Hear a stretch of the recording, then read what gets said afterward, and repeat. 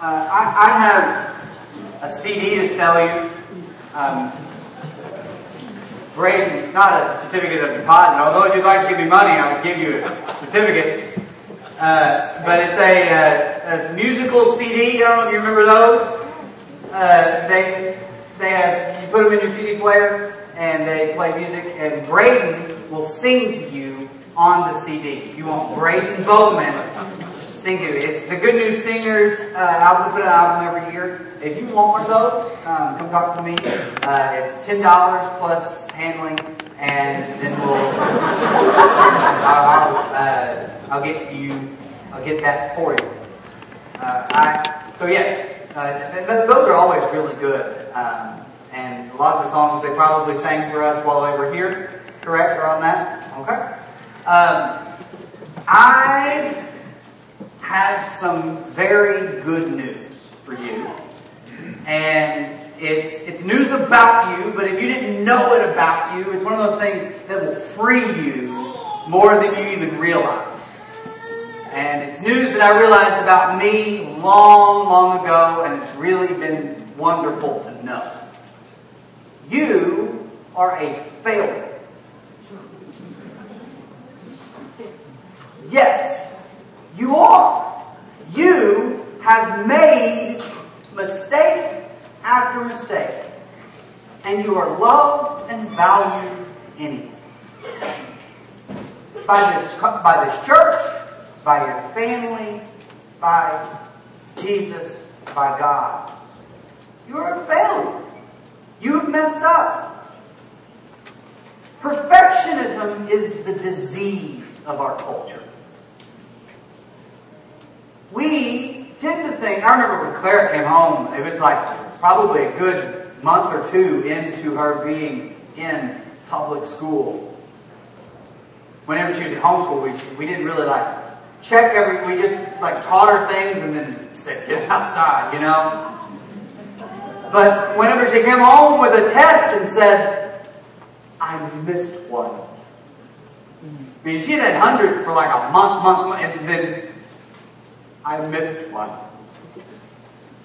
Okay. No big deal. I got a B. Oh no. We're going to have to send you away. Right? I mean, we over-obsess about being perfect. And the reason we over-obsess about being perfect is because whenever we are imperfect, it does not match the image that we are projecting to the world. You ever got on Facebook? Period? Question mark? Yeah? If you've ever been on one of those Facebooks, you see that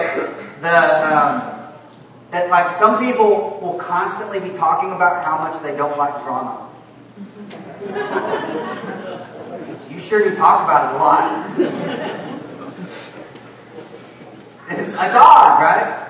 This is simple, but usually the thing, we project an image to people. We would like to tell you, I would like to tell you that I'm happy. I would like to tell you that I've got it all together. I'd like to tell you that I'm perfect.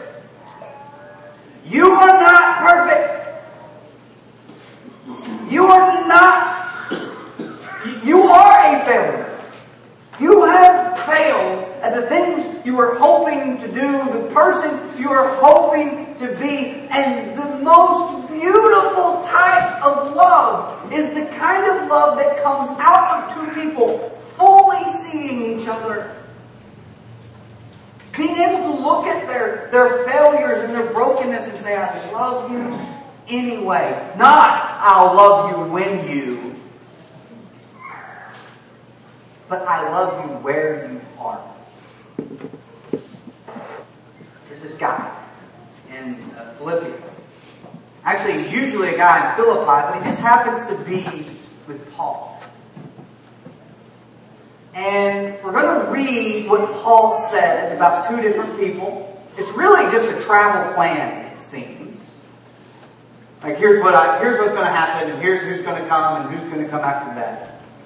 It's really a travel plan, but if it were just a travel plan, it would be given in the wrong order.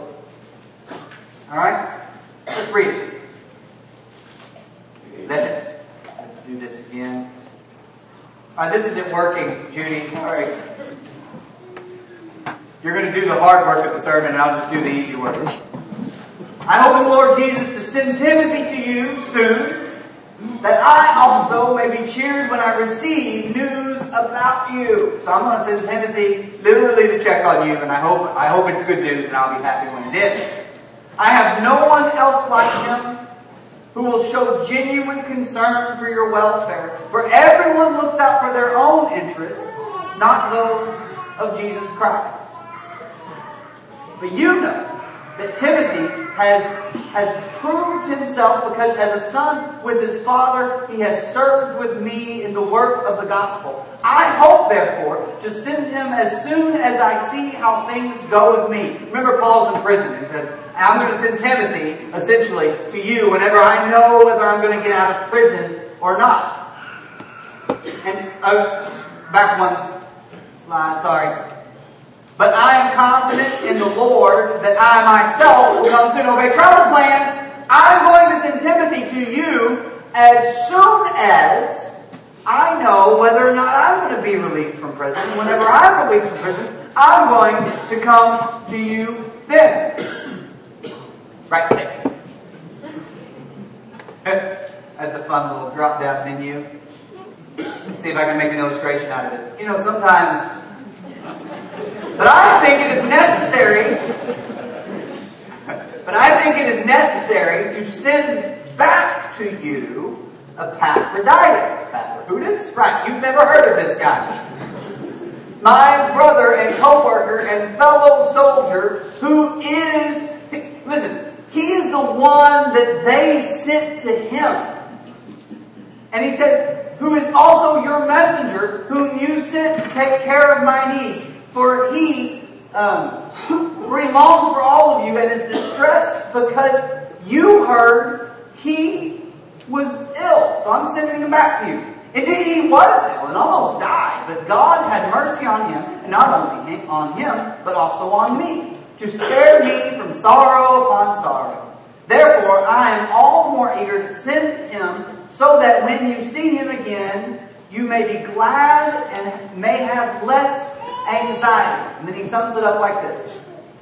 So then welcome him in the Lord with great joy and honor people like him, because he almost died for the work of Christ. He risked his life to make up for the help you yourselves could not give me. Alright, we're going to keep it on this scripture for just a second. Alright, this were a travel plan. If I were to tell you this is how everyone's going to be traveling, I would tell you Epaphroditus is going first. He's going to come down. Then whenever I get done here, I'm going to send Timothy, and then soon after that I'm going to come. You give travel plans in the order of the travels. Right? But what he does here is he says, I'm going to send you Timothy, and then I'm going to come, but first I'm going to send you Epaphroditus. Here's what most scholars think happened. Most recent scholars think it's happened. Now we can clarify that. In case you go do your own homework and say, Benjamin, not most recent scholars think Epaphroditus was sent to Paul by the Philippian church as an aid to him. They sat down, they prayed over Epaphroditus, and they said, Epaphroditus, you are going to go, and you are going to be with Paul, and you are going to learn with Paul. Maybe Epaphroditus was younger. It doesn't seem like he was married. He was a younger guy who was going to go train with Paul. And Epaphroditus was going to learn to do what Paul does. Epaphroditus goes up there and just gets sick. Not only is he not a help to Paul, he's actually a hindrance to Paul. Paul now has to take care of this guy, they say. He gets sick, he almost dies. And now, Paul is sending him back. Epaphroditus, most New Testament scholars nowadays believe that Epaphroditus failed in the mission that the Philippian church sent him on. He wasn't supposed to come back. He wasn't supposed to be a hindrance. He wasn't supposed to be a hindrance on Paul. we sent you up there to get sick and come home. That's not what Epaphroditus was hoping for. Paul saves Epaphroditus for last because he wants to add this little bit on the end. So then, welcome him in the Lord with great joy. The big question here is, why would you have to tell them that? Is there a chance they wouldn't? Welcome him in the Lord with great joy and honor people like him. Because he almost died for the work of Christ. He risked his life to make up for help you yourselves couldn't give.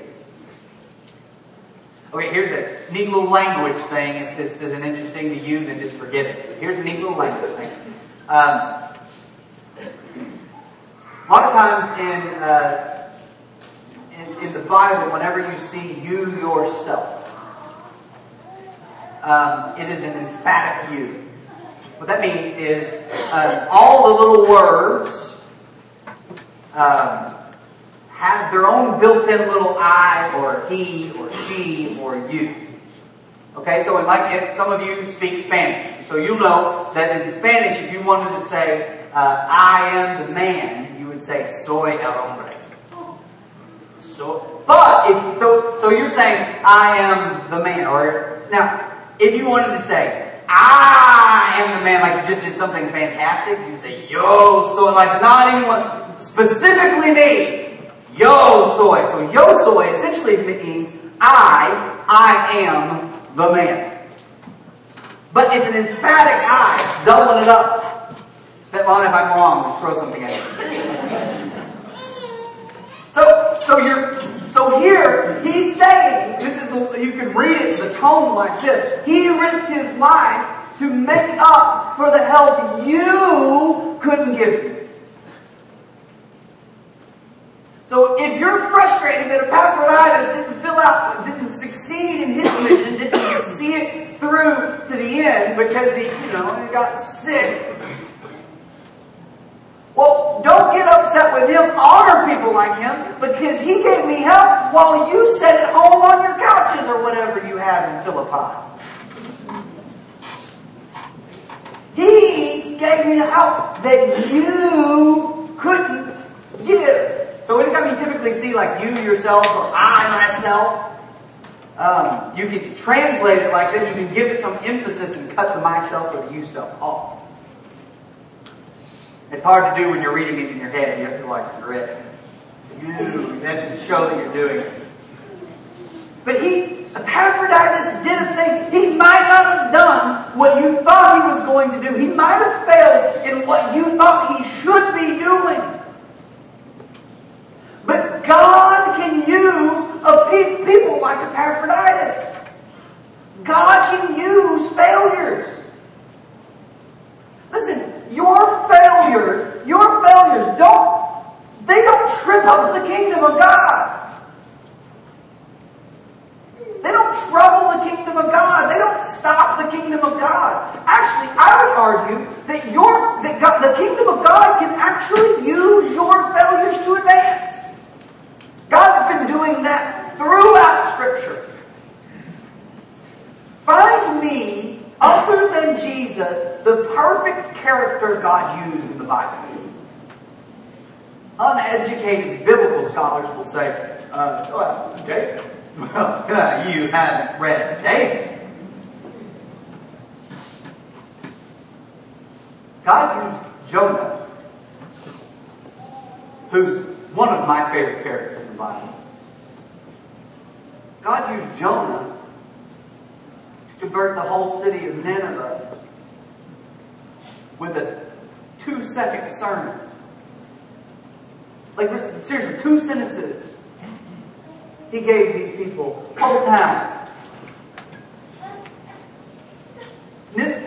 Jonah was a rascal at the beginning of the story. He's a rascal at the end. He never sees it clearly. And God uses it.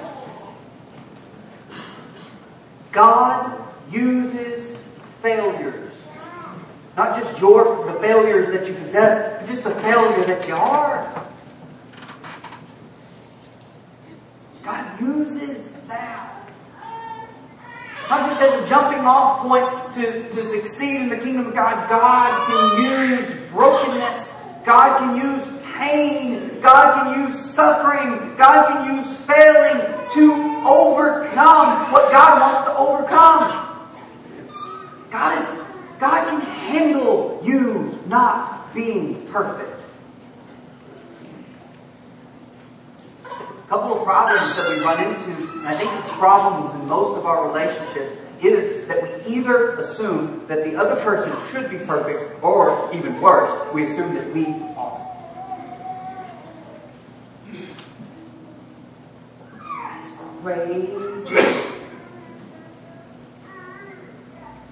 Like we get shocked that the other person, we will get shocked if the other person messes up, or we'll get shocked if the other person thinks I messed up.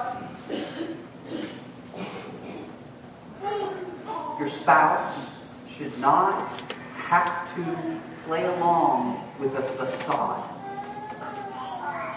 Because if you love your spouse or seek to be loved by your spouse, your goal is not to impress them, but to be with them. To be present and to be seen by them.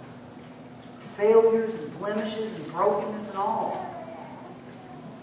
The fact that you are broken, that first fact, like realizing that for the first time, that's a moment of clarity that will allow you to actually be used by God. God never will use a perfect Christian.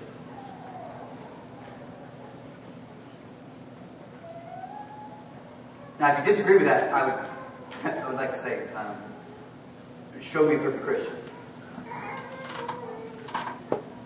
Okay, point to one. We don't have any in here. But think of one.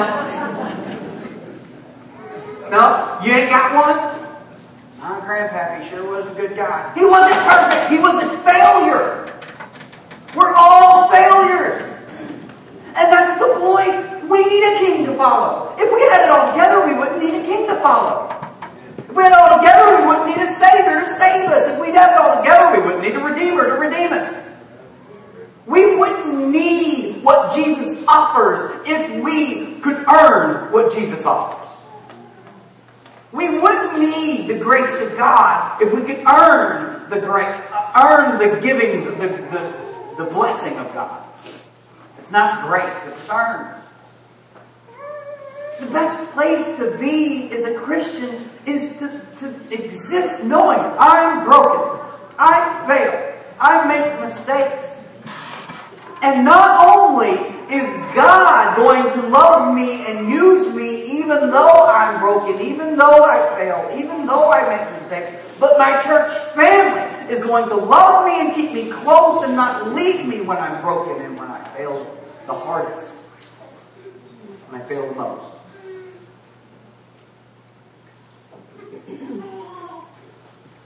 You are a failure, loved by the God who created you enough that He sent His own Son to redeem you and give you a king to follow. That's who you are.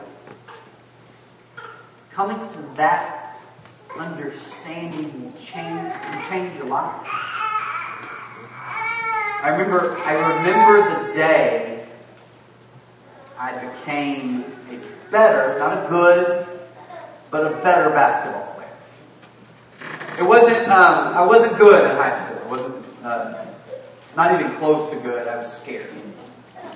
I told y'all the story about the time I caught the ball at the top of the key, went up for a shot, saw someone cutting along the baseline and thought, oh, they're open. And so did neither of the things. The ball hit the corner of the bottom of the backboard. Just boom. It looked like I just threw it at the backboard. That's all it looked like. But I thought, I should shoot it. I should pass it. Nothing happened. One time in junior high, my coach, and this wasn't Coach Props, my coach said, I don't know, Coach Props might have been there though, I airballed 4 shots in the first half. The coach was up there and he was saying, okay, here's what we need to do. We need to do it. And Neely, if you even shot fake again, I will break your arm. I wasn't good. I was scared. I was scared of missing. I was scared of, I had this tentativeness in me. And then when I was in college, I was playing with some guys and then it hit me. What are they going to do if I miss? Nothing. If I miss, no big deal. No one's going to shoot me. No one's going to beat me. Someone might scowl at me, but oh no, a scowl. Like at the end, nothing happens when you miss. But it's real fun when you make it. So I want to shoot more. You know, whenever you're thinking, I'm going to shoot more, you're assuming I'm going to fail more. I'm going to fail on a regular basis. But at least, I am attempting things. A lot of times, our projection of perfection keeps us from living out the life that Jesus actually calls us to. Because if you are to actually follow Jesus, if you are actually to do the hard work of loving other people like God has loved us, you are going to fail at it. And you might fail big at it. And then you're going to get back up and you're going to try again. Because what you find when you fail while you're following Jesus is not a card of condemnation, but a gift of grace to get up and try again. Francis Chan says the Christian should not be afraid of failure so much as we should be afraid of succeeding in all the junk that doesn't matter.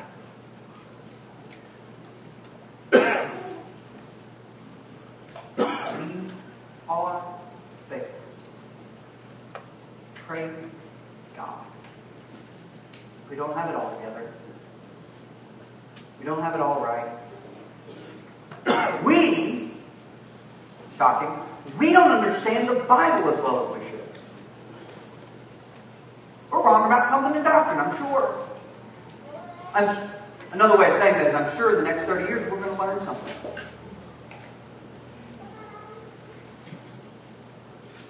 But God loves us.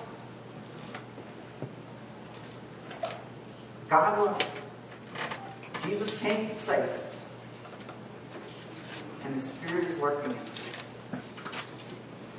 And that's a life that's free of fear. I'm not afraid to mess up.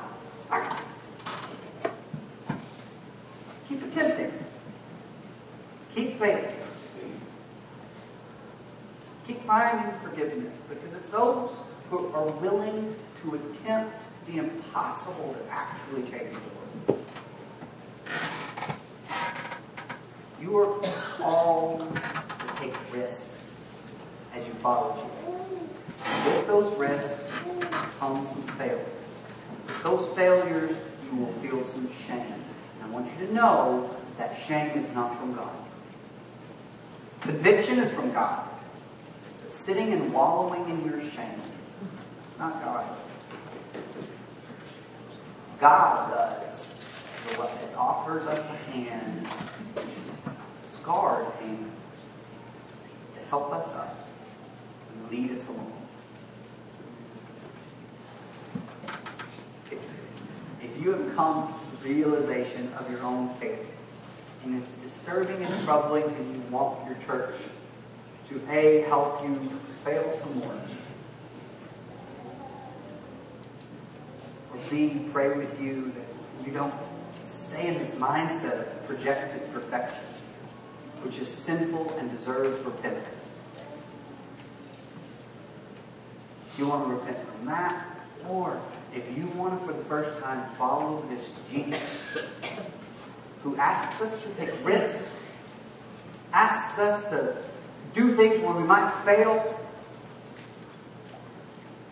but stays with us even though we fail. If you want to unite with that Jesus into his death, burial, and resurrection, even that sentence there, right? Death, burial, resurrection. Everyone thought Jesus was the Messiah. And when he died on the cross, everyone thought he had failed as the Messiah. No one, when Jesus died on the cross, said, well, he'll come back in 3 days. No one said that. Even though Jesus had told them, I will come back in 3 days.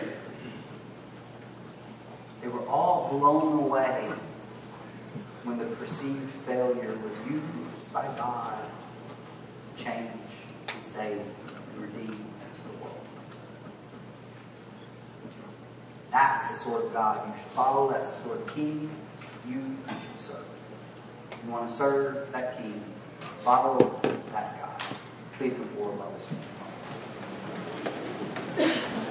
There's a fountain of free gifts for you.